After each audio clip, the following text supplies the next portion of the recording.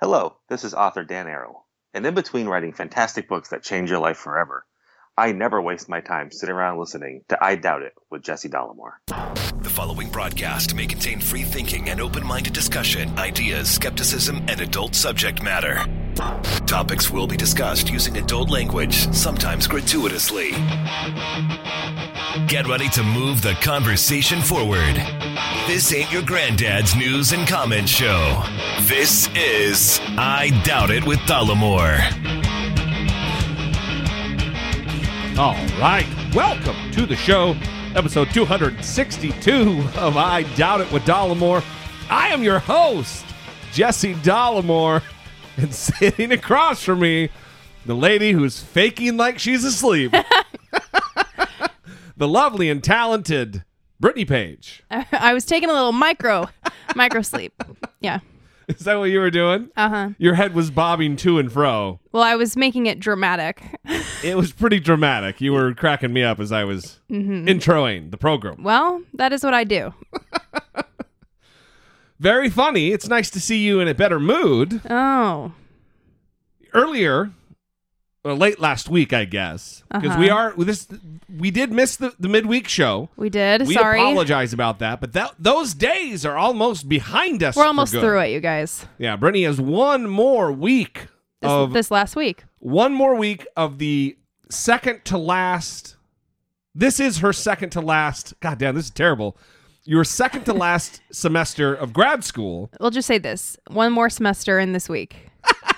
Okay, that's easier. Right. I have finals week this week. Yeah. And then we're done, so we can get back to the midweek episodes. Yeah, but we should be okay for the midweek episode this week as well, because my finals are on Thursday, and I will not be waiting until the last minute to study for them, so I should be okay, and then we can all have a celebration after Thursday. Together. Yes. Very, very good. Uh-huh.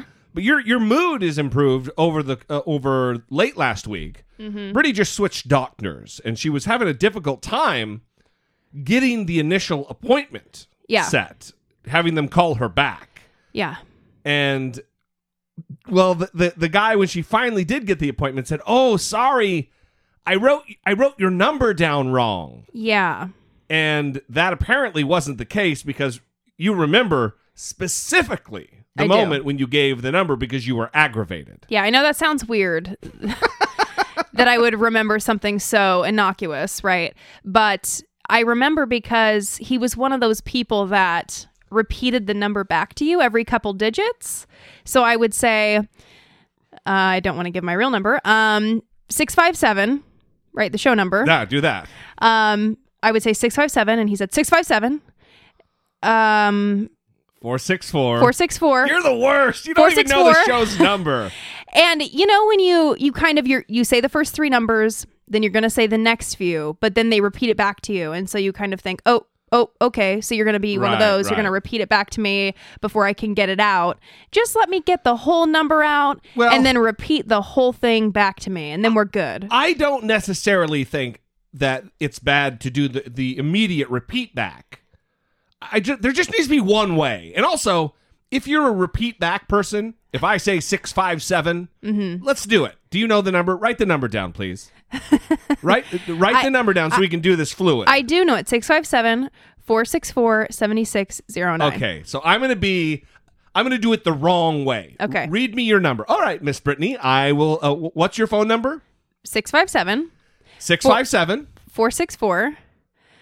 464 7609. 7609. See, that was, the timing was off. They should wait the same amount of time when you finish the numbers to repeat it back. So you know, like if I repeat it back very quickly, the first number, and then pause and then start repeating it, it's like this. Are we gonna? Yeah. I don't want. Yeah. You don't want to talk at the same goddamn time. Yeah. Yeah. Well, and people are just terrible communicators. Yeah, and so I know he was lying to me because he repeated the correct numbers back to me. Even though I was aggravated, that doesn't interfere with my ability to remember things correctly. So I do remember him reading it back to me correctly. But I get bothered because I used to work as a receptionist for a long time. And when people would leave messages, they would leave their number on a message and say 657-464-7609. Like they're an auctioneer. Yeah. Right. And I would have to replay the voicemail twice. Right. And so I do not do that to people. I say it very slowly. So I don't need it repeated back immediately. I'm already saying it slow enough for you to get it. That opens up a whole different can of worms of people who that's my pet peeve, is when I call a business. If I call your business and this is how you answer the phone, wait, what is this? Didn't you have that experience this last week? Where you're like, is this, I don't remember what the business was, but you repeated back, is this Oak Tree, whatever, it was a printing business. Yeah. Orange. That's what it was. Yeah. And they answered the phone and I waited and I was thinking, should I hang up or should I ask if this is the business? And so I asked if it was the business and they were like, yeah. And I said, okay, well, I'm looking for... It's weird. This is very awkward for me. I don't know, starting off on the wrong foot here. Well, if the goal of communication is to goddamn communicate appropriately and have the person understand the words that are coming out of your mouth, then slow down. Are you in such a rush that you have to answer the phone at Mach 5? It's just stupid. Yeah. So get it together, people, with the phone number repeating. Pick a style. Just pick a style. If you're going to be the repeat back each, the three, and then the 4, repeat it back at the same pace. Wait for the same amount of time after each repeat. Or just wait till the end and repeat it back. Yeah. Make sure you got the whole thing. I think globally we should get all on one standard, though. I really think we should, because it causes me a great deal of anxiety. Anxiety. I don't even like to call businesses anymore. No, there are people that are like that don't like to call businesses. And I wonder if it's because of these issues or, I don't know, something else. It doesn't really cause me anxiety. I'm just all right being neurotic. Well, since we're talking about phone numbers, let's give the phone number. As if we haven't already given it enough times. 657-464-7609. Of course, you can email a voice memo from your smartphone to idoughtit@dollamore.com. You see, that's how you communicate, Brittany. Getting it done. All right, before we get into the show, let's get to some emails. We have an email from Kelly. Dear Jesse and Brit. Brit, huh? Yeah. That's a new one. I like it. See, this is a moment when someone should have called in. So then I could isolate that and use it as a clip on the show. Yeah. The Brit. It's Kelly again, the one from the neon red state that held her nose and voted for Clinton. So like many Americans, I am devastated by the election, bordering on pants-shittingly terrified. I'm really worried about Trump's lack of knowledge and his unwillingness to learn. So now comes the work, and for all of us to get involved. Parenthetically, loved your bonus podcast about activism. That's why I'm emailing you now. I would really appreciate it if you shared the following with your listeners, because it is up to all of us to stay vigilant over the next 4 years. I would encourage everyone to contact their representatives and tell them to support H.R. 6340, Presidential Accountability Act, which would require the president and the vice president to put all private personal finances into a blind trust, and would also require them to disclose any possible international conflicts of interests. If your listeners don't know who their rep is, they can go to whoismyrepresentative.com. Call them. Don't just email. Calls count more. Don't know why, but they do. Also, I would encourage everyone to call both of their senators and tell them we want Obama to make a recess appointment to the Supreme Court. The December recess will be his last chance to do this, and we have had 2 recess appointments within the last 50 years, so there is precedent, and the Senate has had ample time to vote and has not done so, which I take as an open invitation for the president to just do the damn thing. If anyone wants to track their congressmen and women and see how they are voting, they can go to govtrack.us, and you can hold them accountable for their vote. The Hear My Voice app is also good for tracking and contacting Congress, and it's free and super easy to use. Ballotpedia and holyfucktheelection.com I did not fact check this, Kelly, so I hope you're right, are also really good references for information. But the time has come to act, and this is the banality of patriotism. Yeah. Stay woke. Winter is coming. And of course, Brit is the best part. Love the show. Brittany's the best part. Well, In addition to the resources that Kelly laid out for us, which I think are great, I agree that phone calls are more weighty. They hold more.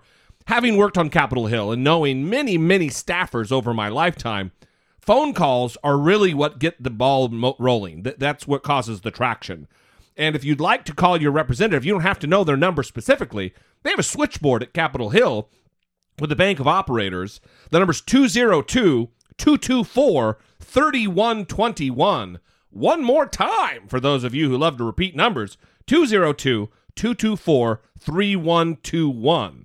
And if you'd like to call the White House switchboard is 202-456-1111. Both of those are great resources, especially contacting your congressmen and women, because that is what's going to move the ball and change minds, because if they know their constituency, each office has its own little count that if each call represents so many votes, they really do take those seriously. So if you were to get on the phone and rally the troops and get your people to call Congress, it would make a difference. So that, again, is H.R. 6340. I think it's important. And, again, Kelly, thank you. Next up on the email front. Hello, Jesse and Brittany. I wanted to see if you have seen the controversy surrounding University of Cincinnati in Ohio about a display of American flags. One was hung upside down, and another was hung from a noose. I included the article just in case you haven't seen this yet. I work for the university and came across this display last week. At first, I was taken back because I didn't know exactly what it was representing. After seeing the article and video on it, and the statement from the student was, quote, "It's not about hate for my country, it's about my love for this country," he said. "It's about the fact that everything this country stands for, I feel, is being attacked." Of course, now people are losing their fucking minds because it's desecration of the American flag, and he must just be a whiny liberal, and that the university should make him take it down. Now, while I don't agree with burning the flag or really desecrating it in any way, it's their right. What are your thoughts on this? I believe this is their First Amendment right, and believe this has sparked some great conversations, and of course, brought out the trolls calling to shut the university down. Would love to hear your opinions on it. Love you guys. Love the show. Thanks, D. Well, listen, I too would never do anything to burn the flag or anything like that. But one, this guy did talk about it being art. And who's to say what's art and what's not art? If it's art to him, it's art. Calm down. Calling to shut down the university. Jesus Christ. Maniacs. My thing about flag burning kind of, it gets muddled because I believe that the flag is a sacred symbol. I do believe that. And I think that if you're going to follow the etiquette for treating the flag a certain way, it doesn't just involve not burning the thing. Don't put the American flag on a napkin. Don't wear clothing that has the American flag on it, like a fucking bathing suit, you patriots. That's always my question, is those people that criticize this, do they have little 4th of July cups and little 4th of July paper plates that they eat their barbecue on? According to the flag code, anything that is disposable should absolutely not have the United States flag imprinted on it. So you can't have it one way and not have it the other way with your handkerchiefs that have the American flag on them that you sweat all over. Just calm down, you fucking hypocrites.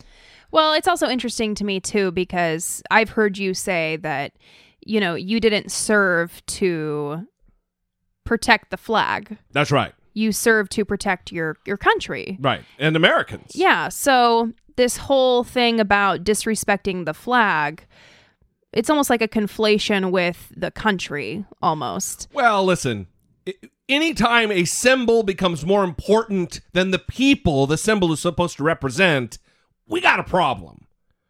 And I served to protect Americans, not to protect the symbol that represents those Americans. Right, and I've seen people post, nothing makes me more angry than someone burning the flag. I'm like, I can think of millions of things that make me more angry than that. How about killing unarmed black men, cops? Yeah, there are many, many things that enrage me more than an American flag being my toe makes me madder.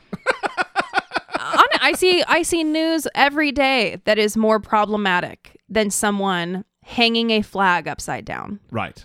honestly. Well, listen, here, the other thing is we're having a conversation about it. So it does start conversations. It does.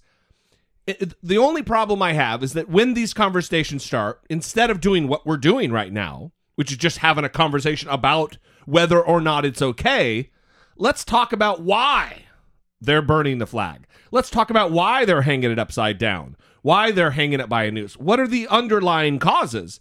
If those conversations were to be had, maybe something would really get accomplished, rather than just the artist doing it, being provocative, and then leaving it at that, you know.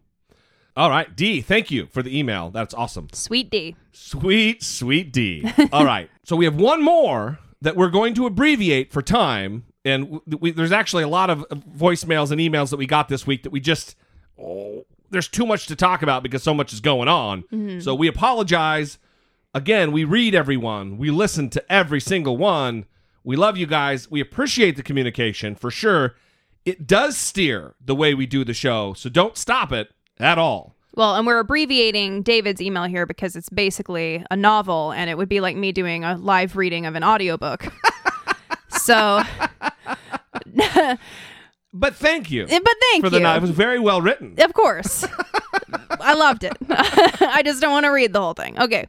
I mean, live. Okay. Hey, Jesse and Brittany. I've been listening since I saw one of Jesse's response videos to Tommy Lahren in my Facebook feed back in October. So I wanted to say thanks for helping me get through what I thought was going to be a rough couple months, but now might be a rough couple years. What?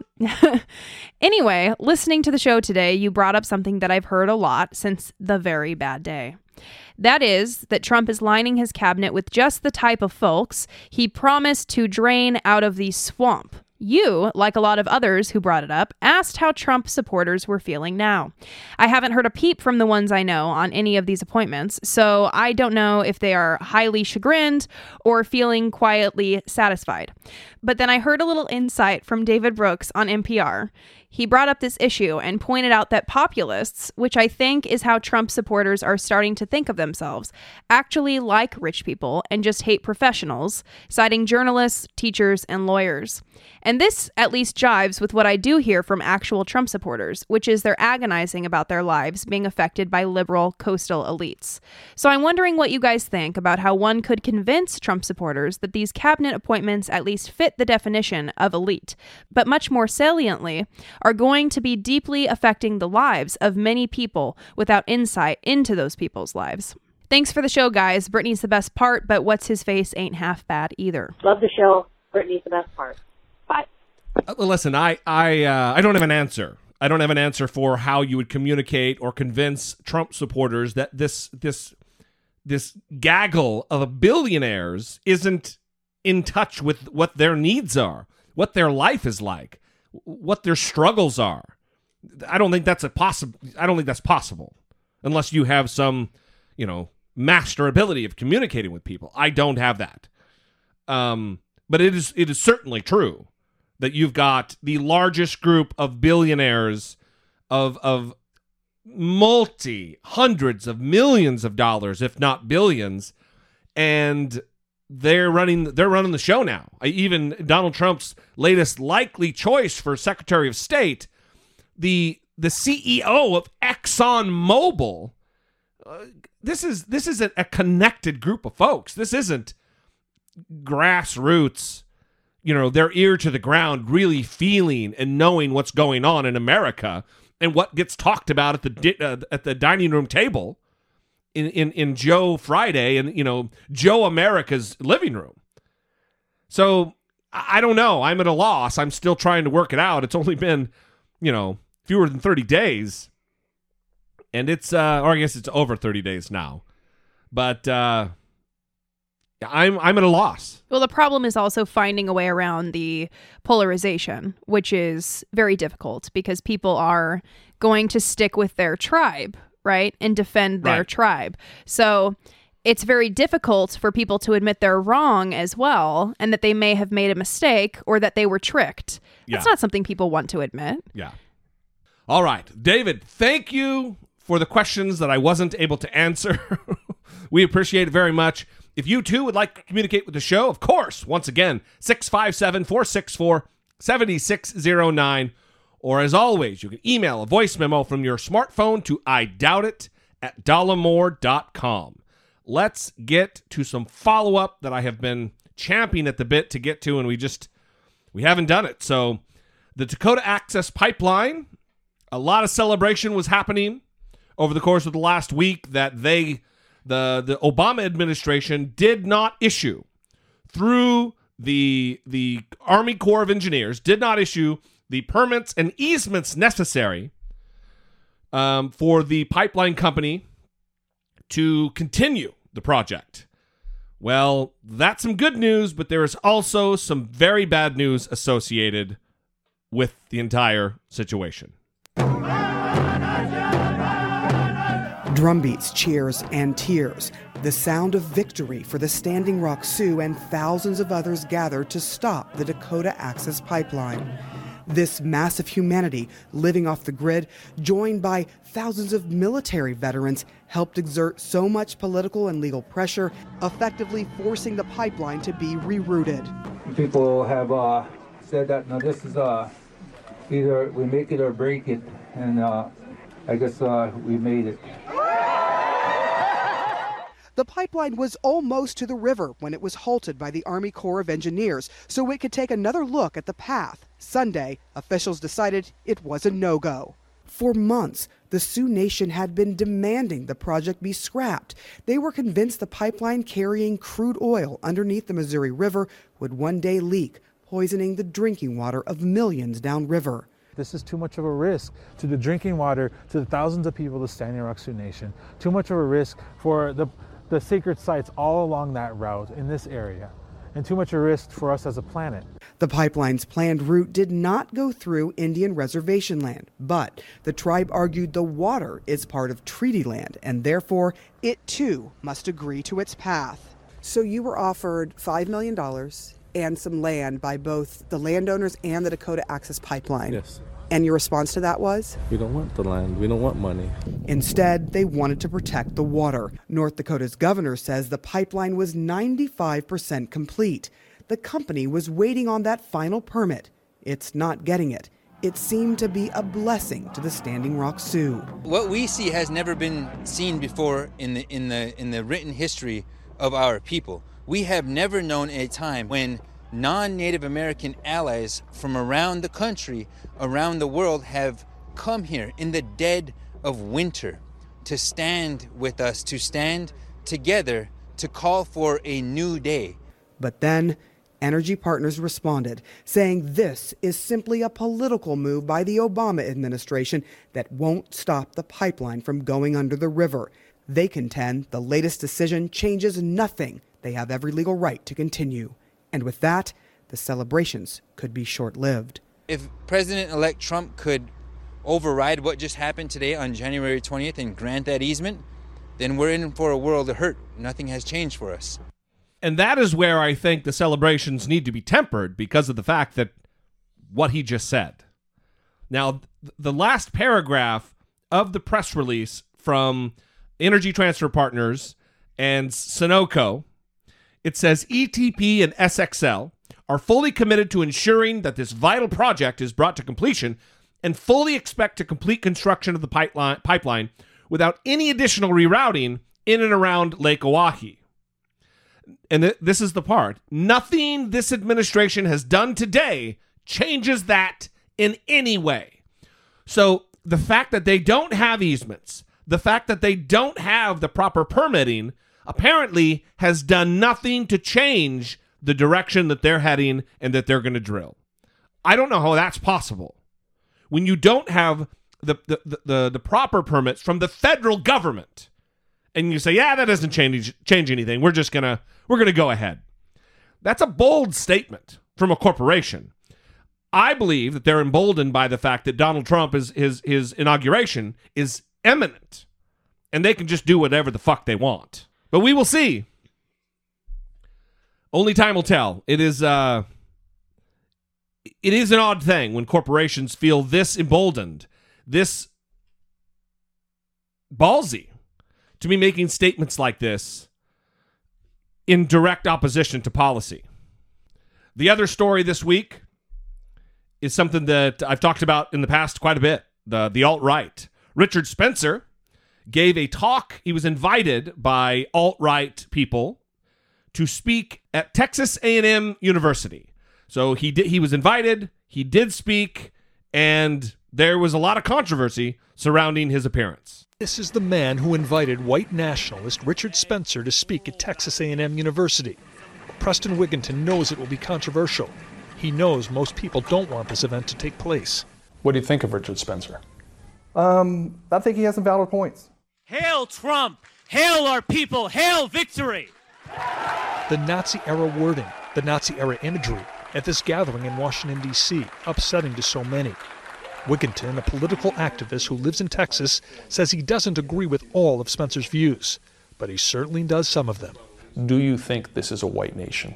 I think it was at one time, and I think that the reaction of Trump being elected and the reaction that's going on with the alt-right being popular is a reaction to it declining and being a white nation. Wigginton says he doesn't like to label himself, but says he is sympathetic to the point of view of the so-called alt-right, a relatively new term for what in the past were simply called white supremacists. Why would I want to see America become less white? Why would I want to be displaced and marginalized? Here's the thing. Only people with a mental illness want to be displaced and marginalized. Here's the thing. You and people like you have this hang-up about the color of people's skin. What's the difference what color people's skin are? What matters is the kind of people they are. So why does it matter the pigment of their skin? It's not just pigment. What is it? People's behavior, people's IQ, people evolve over different times and different places. There are lots of white people with low IQs. There are lots of black people with high IQs. There are lots of red people with low IQs and high IQs. Everyone's different. You're stereotyping. So my question is, don't you realize better the devil I know than the devil I don't. Texas A&M does not want this event to happen and has officially rejected Richard Spencer's views, but says it cannot ban the event because this is a public university. A number of students who oppose Spencer's visit have organized what is expected to be a large demonstration. They pledge to keep it peaceful.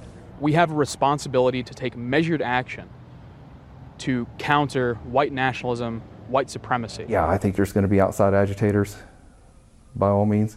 Wigginton, who is a former A&M student, is mentioned on the website of the Southern Poverty Law Center, a monitor of hate groups, which says he has declared he wants to prevent the populations of white nations from becoming what he has termed a homogeneous muddle of sludge. Wigginton says he was misquoted, but doesn't deny the point of the quote, and says there is a way to make America more white. A ban on immigration, if not a strict curb on immigration, I don't think that you can bring Somalians into America and expect them to assimilate. It's a completely different culture. It just doesn't happen. But some Somalians can, right? Oh, I would be very selective on that. I think we just freely let too many of anybody into America. That's what prejudice is, though, is that you're saying they should all not come. Well, you know, when you... There are bad people who absolutely should not be in this country from all nationalities, all creeds, all religions. But by saying that all Somalis shouldn't come here, isn't that being a bigot? Sometimes maybe being a bigot is wise. Sometimes being a bigot is wise. This is disgusting. And you know what? People are trying to downplay the impact of this particular element of the electorate. And I think that is dangerous because these viewpoints are being normalized by so many in this country. Donald Trump, largely chief among them. And this Richard Spencer, he does have dangerous ideas. America, at the end of the day, belongs to white men. He truly believes that this is a white country for white men to dominate. Make America great again meant that he had higher hopes than the Clintons and the Zuckerbergs and the Bill Gates and the George Soroses combined. That he had a sense of height, of upward movement, of greatness, of that thing that makes the white race truly unique and truly wonderful. So he's describing his direct philosophy to Donald Trump. And you know what? I don't think it's difficult to do that. I think it's a hard stretch to say a man like Donald Trump, who refused to disavow immediately the KKK and the ideologies of David Duke, yeah, he did it after the fact. You don't get credit for that. You either do it right at the moment or you don't. Well, something I've been hearing a lot is people criticizing the coverage that Richard Spencer and other alt-right individuals are getting because they say it's disproportionate to their popularity or the existence of their views in number, I guess, in the population. And I think that's misguided because the point is it's a problem that this exists at all. That's true. It could also be said that Hillary Clinton wasn't as popular as Donald Trump because she wasn't drawing thousands of people at a rally, even though she won the popular vote by over 2 million people. So that argument is just stupid. Well, and Richard Spencer is only going to continue to get more popular.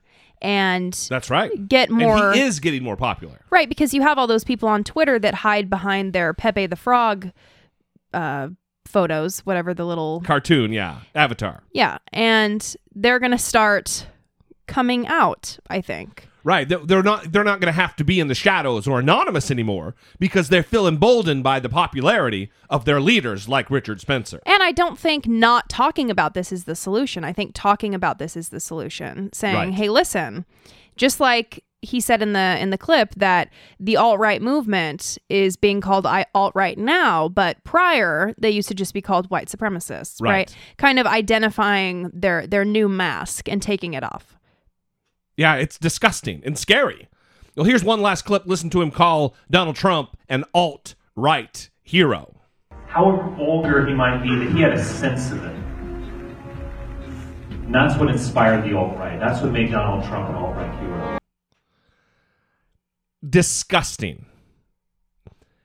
Especially when faced with the problems that we are facing right now as a country. The fact that the trial for the murder of Walter Scott in South Carolina was just deadlocked. A mistrial was declared for Michael Slager, the cop who shot him dead in the back as he was running away. The unarmed Walter Scott. A prosecutor in Charleston, South Carolina, now vowing to retry the former police officer charged in the fatal shooting of an unarmed black man. On Monday, a judge granted a mistrial for Michael Slager after a jury could not reach a unanimous verdict. Walter Scott's death in April of 2015 was captured on video by a bystander. The mayor of Charleston, community leaders, and South Carolina's governor are urging a calm response to that ruling. And it is necessary to say, it needs to be heard and talked about, that it's not just, the jury, it was, a 7-5 split on the jury. It wasn't that. It was 11-1. There was one single holdout who wouldn't convict when there was a mountain of evidence against Michael Slager. Not only was there the videotape, but they matched the video with the audio of the police dispatch. When he cries out on the radio, he got my taser. He took my taser. After that, you see him walk back to where he was, pick up his taser, bring it back over to the lifeless body of Walter Scott, and drop it to the ground. A mountain of evidence that he is a murderer. Police officer, white police officer, Michael Slager, a murderer. Mistrial. Well, even the police chief, following the release of the video, said, quote, "I have watched the video and I was sickened by what I saw." Yeah. It was pretty unanimous here in terms of the reaction, even from the police. Yes. So I think that's what is most shocking, is he shot a man in the back who was running away from him. Who was unarmed. There was no gun. So, really? Even that doesn't get a conviction? Even that situation doesn't get a conviction. Disgusting. And this is the country in which we live right now, where the Blue Lives Matter people, at no opportunity are they going to say, hey, yeah, that was bad news. That shouldn't have happened. Instead, there's an outpouring of support. Their arms are open for Michael Slager. Oh, what a victim. When the true victim is Walter Scott, who is dead, who will not enjoy another day breathing, enjoying his family. So I want to read a quote from this article in The Atlantic. What will it take to convict a police officer for shooting an unarmed man? And at the very end of the article, this is the quote. He says, "The larger failure to hold police accountable in the United States, even in egregious cases, is a collective one. And any political movement that claims to revere individual liberty or the rights set down in the Constitution is lying to itself if it doesn't expend effort to make things better." Absolutely. Yeah. And that's what we're faced with right now. And that's why we need to raise our voice at every chance. That's why, whether it be Facebook activism or getting out there and protesting and marching or calling your congressman on those numbers we mentioned earlier, this is important. Whether you live in a red state, whether you live in a blue state, these topics are important. They are what matter because they affect the lives, the existential matters that face us all. It's a life and death matter. Support for I Doubt It with Dollemore comes from generous, engaged, intelligent, and good-looking listeners like yourself by way of Patreon. You can contribute per episode, as much or as little as you'd like, comforted by the knowledge that you're within your budget and helping move the conversation forward, one podcast at a time. If you too would like to become a supporter, please visit patreon.com/I Doubt It with Dollemore. Brittany. Not me. A different Brittany. Yes. And Janine. Yes. So we have new Patreon and PayPal supporters, Brittany and Janine, and we thank you so very much for your support. That is awesome. We really want to thank you guys for helping us to produce the show and supporting us with all the hard work that goes into with sitting down and recording and editing and putting it out there. Putting it out there, everybody. Doing the thing. We are doing the thing. Sometimes we take care of biz. Sometimes we don't.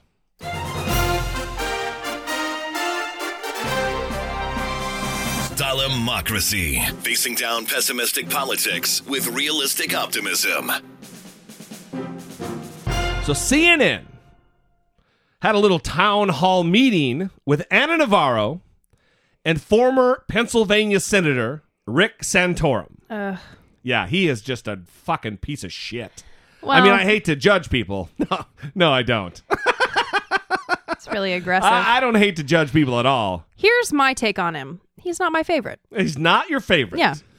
Well, anyway, this really just goes to show the lengths to which Donald Trump supporters have to bob and weave and contort themselves to defend the previous behavior and statements and campaign promises of Donald Trump.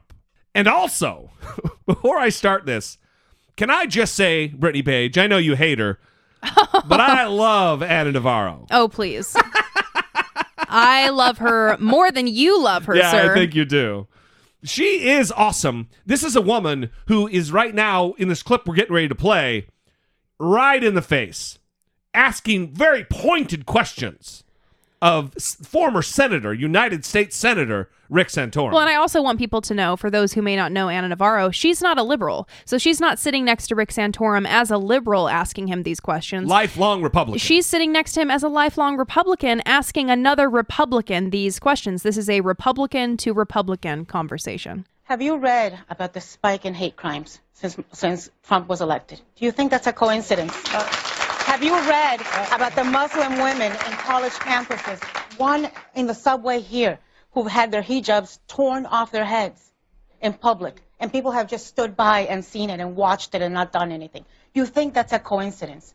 The bottom line is Donald Trump released the Kraken. He unleashed the level of racism and division and hostility in America, and he justified it and empowered it. And you'd have to see the smug, smarmy, dick-faced looks from Rick Santorum right now. He's rolling his eyes. He's making dismissive, contemptuous faces. It's a sight to behold. We'll put the video on the Facebook page.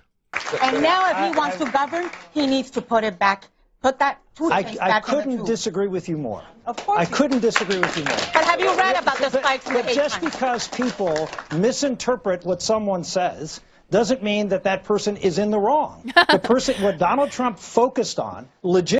How many people are misinterpreting what he said? Apparently, tens of millions of people don't know how to understand English. Right. When most people are quote unquote misinterpreting what you're saying, it's the speaker's problem. Right. So I'm misinterpreting what Donald Trump meant, and apparently so are his supporters who are going around ripping off hijabs on women's heads in the subway in New York City, liberal New York City.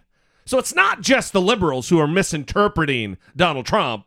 It's also the worst among his supporters. Legitimately was ISIS and the influx of people coming in this country, harming this country. That to me is a legitimate thing to talk about. If people misinterpret that, there's always crazy people who take things and do dumb things. That's not Donald Trump's responsibility. Yeah. Donald Trump is going to stay focused, and I think he'll do a good job, and I think he'll get it done.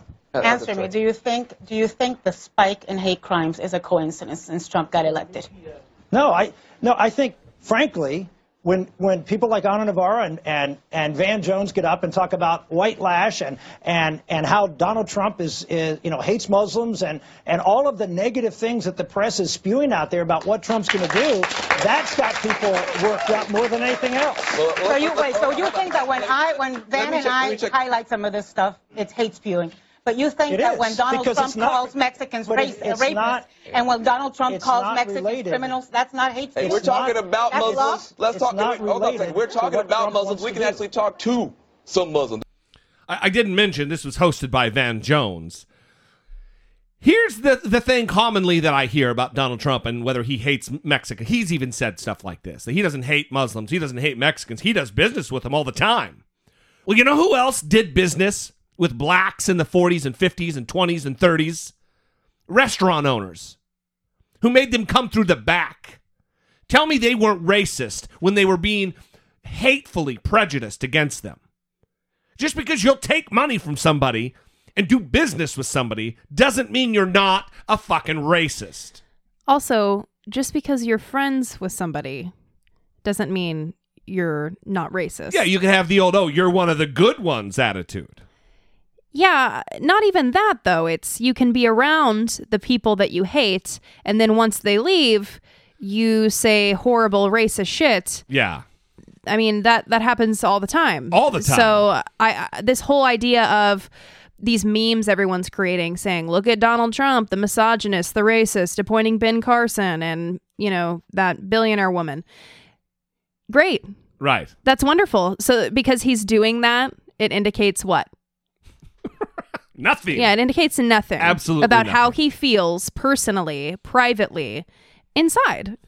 So this next clip is from the same town hall meeting, and this is right after Van Jones said, well, we can talk to Muslims. And they talked to a Muslim girl, young lady, who has a very pointed question for Rick Santorum, and he needs slapped around a little bit because he is very dismissive and shitty and, very Santorum-y. My question here is how will the president-elect Trump ensure the safety of the Muslims in this country, ensure and ease our minds as our young Muslim women go to school and wear their hijabs every day? How will he ensure the safety of the Middle Eastern shop owner at the corner deli down the block?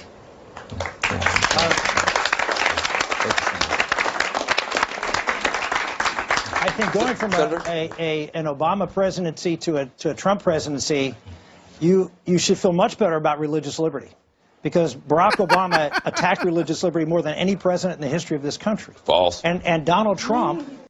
I like that Van Jones said that. False. How did Obama attack religious liberty? dick face. Well, listen, I read comments on news articles on Facebook because I'm a glutton for punishment. And when Donald Trump was elected, there was the number one liked comment on a Fox News article. And it said, finally, we will hear God bless America again. Yeah. As though Barack Obama has not ended every single speaking engagement that he has attended with the phrase, God bless America. God bless you. God bless America. Every State of the Union, every rally, every speech. I mean, really? Yeah. What did she think he was saying? Well, it's because these idiots, these morons who want to talk about flyover country. I was raised in flyover country, everybody. These people who deny the Christianity of Barack Obama are hateful. They are misinformed. They are low information Americans. And that is who elected Donald Trump. Donald Trump has said he's going to appoint justices. He's going to have a law enforcement that's going to make sure that religious liberty is vibrant, which means all religions. When I know some people hear religious liberty and think, oh, we're just talking about Christians. No, we're not. We're talking about all religions and allowing people to practice that religion, including wearing clothing that's consistent with their religious traditions. The reality is on that front, he's going to be good. Secondly, he's going to be a law and order president, which means that we're going to respect the law and we're going to obey the law, and we're going to have police and a Justice Department that's going to enforce the law. The law protects minorities, protects people.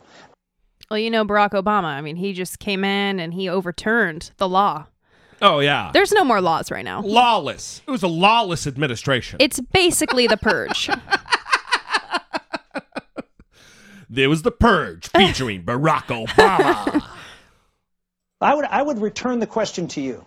What is it that Donald Trump said? Not what other people have done. There's always people who are going to do mean things and take things. What are you concerned about that Donald Trump has said that's going to affect your life? Should I answer the question, Rick Santorum? Give it a try. That we're gonna create a registry. We have to. We either have a country or we don't. Muslims are going to be banned from coming in because they are Muslims, because of their religion. There are countless, myriad statements that he has made that would lead her to the conclusion that she's not safe in this country. Are you kidding me? You not very nice man. Is that better, Brittany? Yes. With respect to being a Muslim.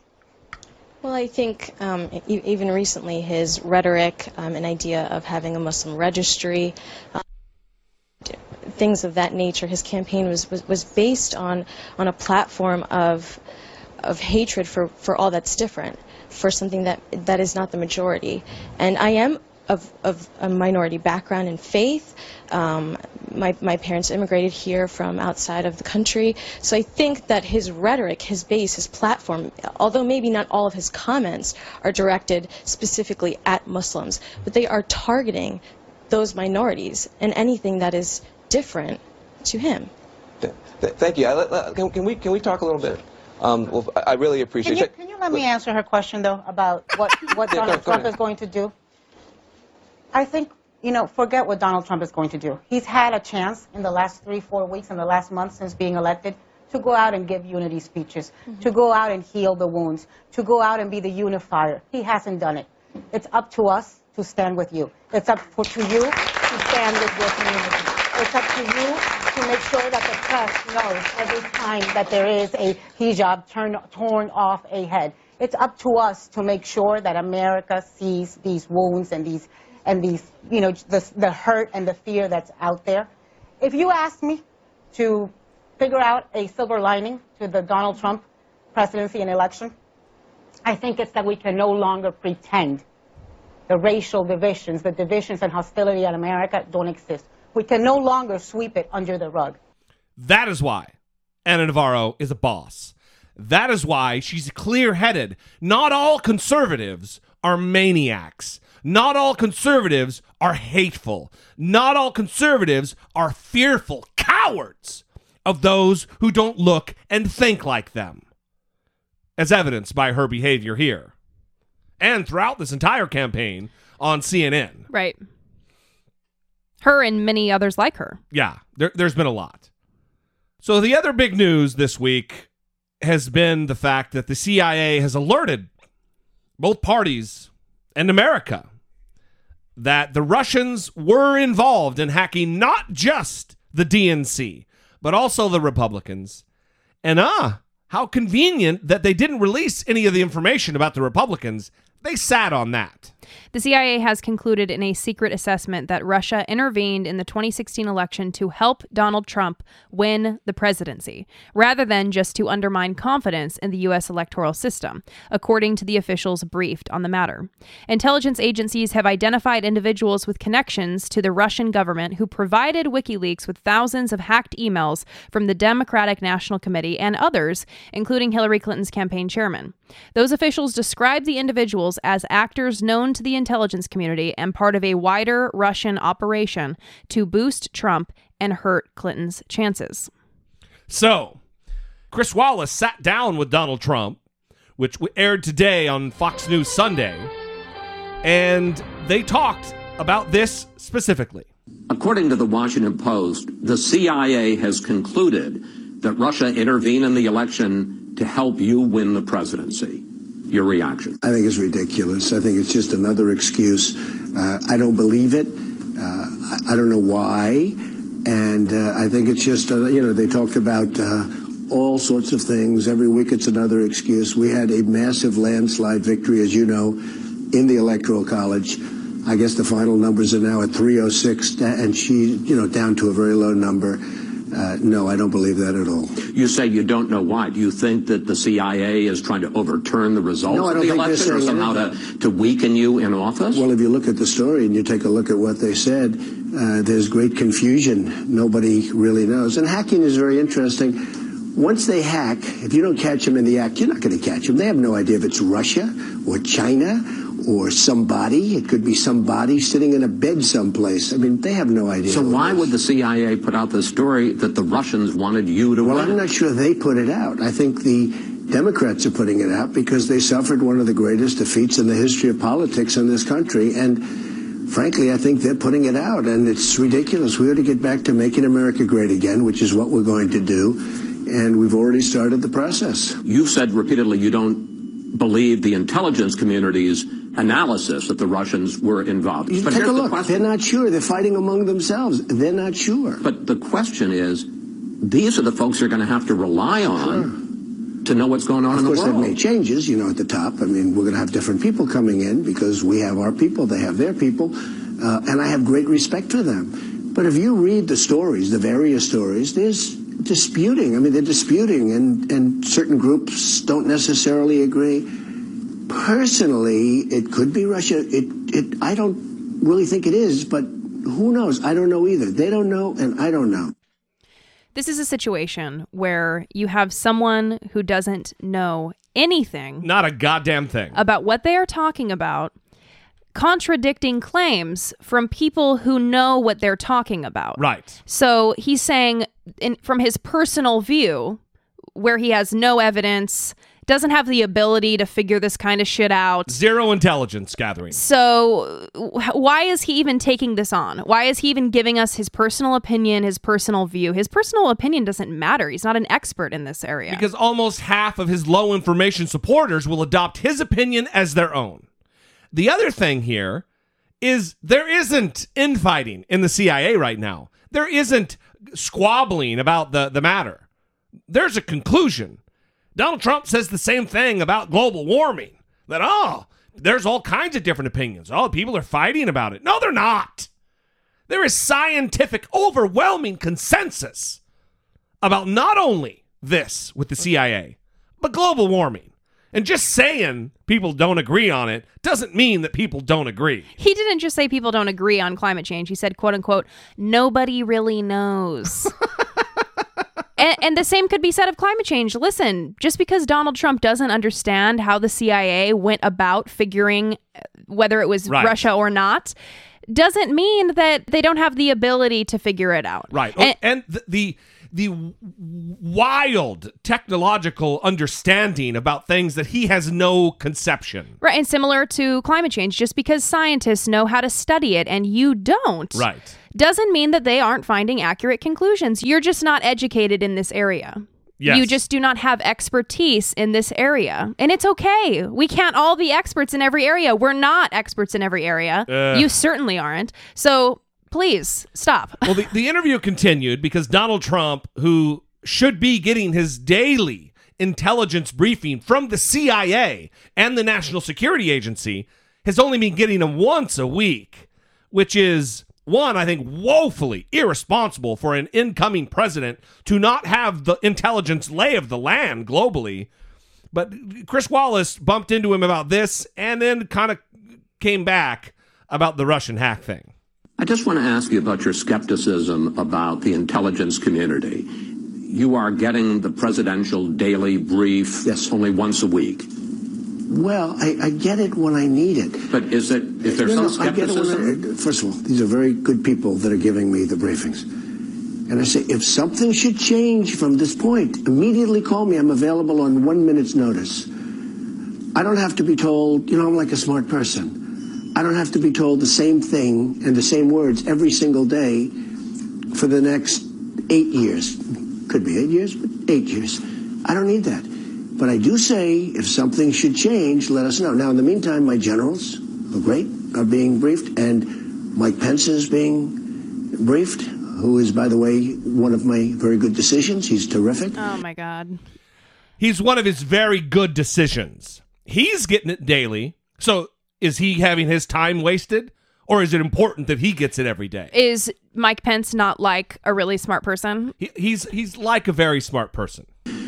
And they're being briefed, and I'm being briefed also. But if they're going to come in and tell me the exact same thing that they told me that, it doesn't change necessarily. Now, there'll be times where it might change. I mean, there'll be some very fluid situations. I'll be there not every day, but more than that. But I don't need to be told, Chris, the same thing every day, every morning, same words. Sir, nothing has changed. Let's go over it again. I don't need that. President Obama just ordered a full review of Russia's involvement hacking in the election, and Democrats are now calling for hearings. Do you think this is part of an effort to undercut you? Well, it could be. I think President Obama has been terrific. He's been, very respectful of the process and everything else. So I saw that. But, and I want it too. I think it's great. I don't want anyone hacking us. And I'm not only talking about countries, I'm talking about anyone, period. But if you're going to do that, I think you should not just say Russia, you should say other countries also, and maybe other individuals. It's not necessarily. But do you think this is a political effort here? It could be. I mean, it could be. Hey, look, we had, many people are saying, one of the great victories of all time. They're very embarrassed. Many people are saying, Brittany. I'm glad that you can laugh because I want to cry. Many people are saying we had one of the great victories of all time. Nobody's saying that except for you, asswipe. Well, he even had to clarify when he talked about the tremendous win that he had in the Electoral College. Right. Because that didn't happen with the popular vote as well. Yeah, but did you clearly caught it because you made the reference to it, but this part, I wonder if the audience caught it. I don't have to be told, I'm like a smart person. I don't have to be told the same thing and the same words every single day for the next 8 years. Could be 8 years, but 8 years. 8 years. And then also, of course, I'm like a smart person. Well, so seriously, like a smart person. He's like a smart person. He's not a smart person, but he's like one, Brittany. I do not listen. I'm like a smart person. I am so embarrassed that this is the situation. It really is truly embarrassing. But Donald Trump, who doesn't understand anything, he needs to be getting as much information as he can. And even if it's the same information, he needs to hear it again and again and again so he can become intimately familiar with the way the world works. We'll have to teach him the other meaning of intimately familiar, because he'll want to fuck it. Yeah, well, he needs to understand it right this. By the pussy, Brittany. And hearing one briefing, you don't understand. I'm like a smart person. What do you mean? He's like a smart person. It's a very complicated situation. Once a week briefing. Not enough. Not enough. In the dangerous world in which we live, once a week is not enough. No, and he's saying that he's a smart person. He doesn't need to hear the same thing every day. Okay, well, until you can rehearse the inner workings of the entire world back to people, right? I don't care. When you're when you're able to speak in a higher grade level than 6th grade, then tell me about how you'll skip a couple intelligence briefings. When some of our most intelligent presidents, Bill Clinton, Barack Obama, George H.W. Bush, these men got the presidential briefing daily because we live in a dangerous world. And if it's wasting your time to hear it, why is it not wasting Mike Pence's time? Right. He says he's too smart to hear it every day, so Mike Pence isn't that smart. But I'm also wondering, remember those reports before Donald Trump was elected that said that he approached John Kasich and said, hey, buddy, do you want to be the vice president so that you can handle both domestic and foreign policy? And he said, well, what would you do? Make America great again. Mike Pence is getting the daily briefings, but Donald Trump is not. What does that tell you? Is that because he just wants to be the face of this operation? That is exactly right. But not be doing the work behind the scenes. You know, I'm like a smart person. You know, I'm like a smart person. Suspicious. It's suspicious. All right. Well, let's wrap with this. Here is the asshole of today. So in this asshole of today, it's going to be my favorite. The guy who needs a little choking, as far as I'm concerned. All right. Pretty aggressive on the show today, you are. I'm aggressive sometimes. All right. When you hurt women, I get a little aggressive. Corey Lewandowski said, again, he's dragging out this trope because he happens to be on Fox News about Christmas. The most ridiculous thing I've heard, and that's saying something, in a long time. But all the extra jobs that go along with that, which means a great Christmas, which you can say again, Merry Christmas, because Donald Trump is now the president. You can say it again. It's okay to say. It's not a pejorative word anymore. Yeah. The other thing is $50 billion and 50,000 jobs in the first 4 weeks. We continue down this path. We're going to have to have an increase in immigration to fill up all these jobs, and we're going to have too many in our own country. What is wrong with him? How is this even something that people feel comfortable saying, that they're not too embarrassed to say? Which you can say again, Merry Christmas, because Donald Trump is now the president. You can say it again. It's okay to say. It's not a pejorative word anymore. Like no one was able to say it before? Yeah, Christians have had to go underground for the last 8 years. 73% of the population is being oppressed by the other 27%. It's just very strange, but I'm sure there's people that hear that and go, yes, Corey is a champion for us. He's speaking for us. He's speaking the truth. He's saying, finally, Donald Trump is president, and now you're able to say it again. You weren't able before, but now you're able to say Merry Christmas. I got news for you, Corey Lewandowski. I'm an atheist. I say Merry Christmas. I don't say Happy Holidays. Was I just breaking the law before? Was Obama's anti-Christmas goon squad just unable to snatch me up and take me to jail? Which you can say again, Merry Christmas, because Donald Trump is now the president. You can say it again. It's okay to say. It's not a pejorative word anymore. Rightfully earned. Asshole of today. Ugh. All right. Well, we are going to leave you. If you would like to communicate with the show, give us a call. Leave a fewer than 3-minute voicemail, 657-464-7609. You can also email a voice memo from your smartphone to idoubitit@dollemore.com. We would love to hear from you. We want to thank our Patreon and PayPal supporters. If you'd like to support the show, support the production of this program, we would love to have you on board with PayPal or Patreon. Go to dollemore.com/Patreon, dollemore.com/PayPal, or if you're not done Christmas shopping yet, go to dollemore.com/Amazon and do some buying for the family and the friends. Every little bit goes a long way, and if you're going to spend your money there anyway, you might as well help us out. We love you guys. We appreciate you. You're the best audience in podcasting. For Brittany Page, I am Jesse Dollemore, and this has been I Doubt It. You know, I'm like a smart person.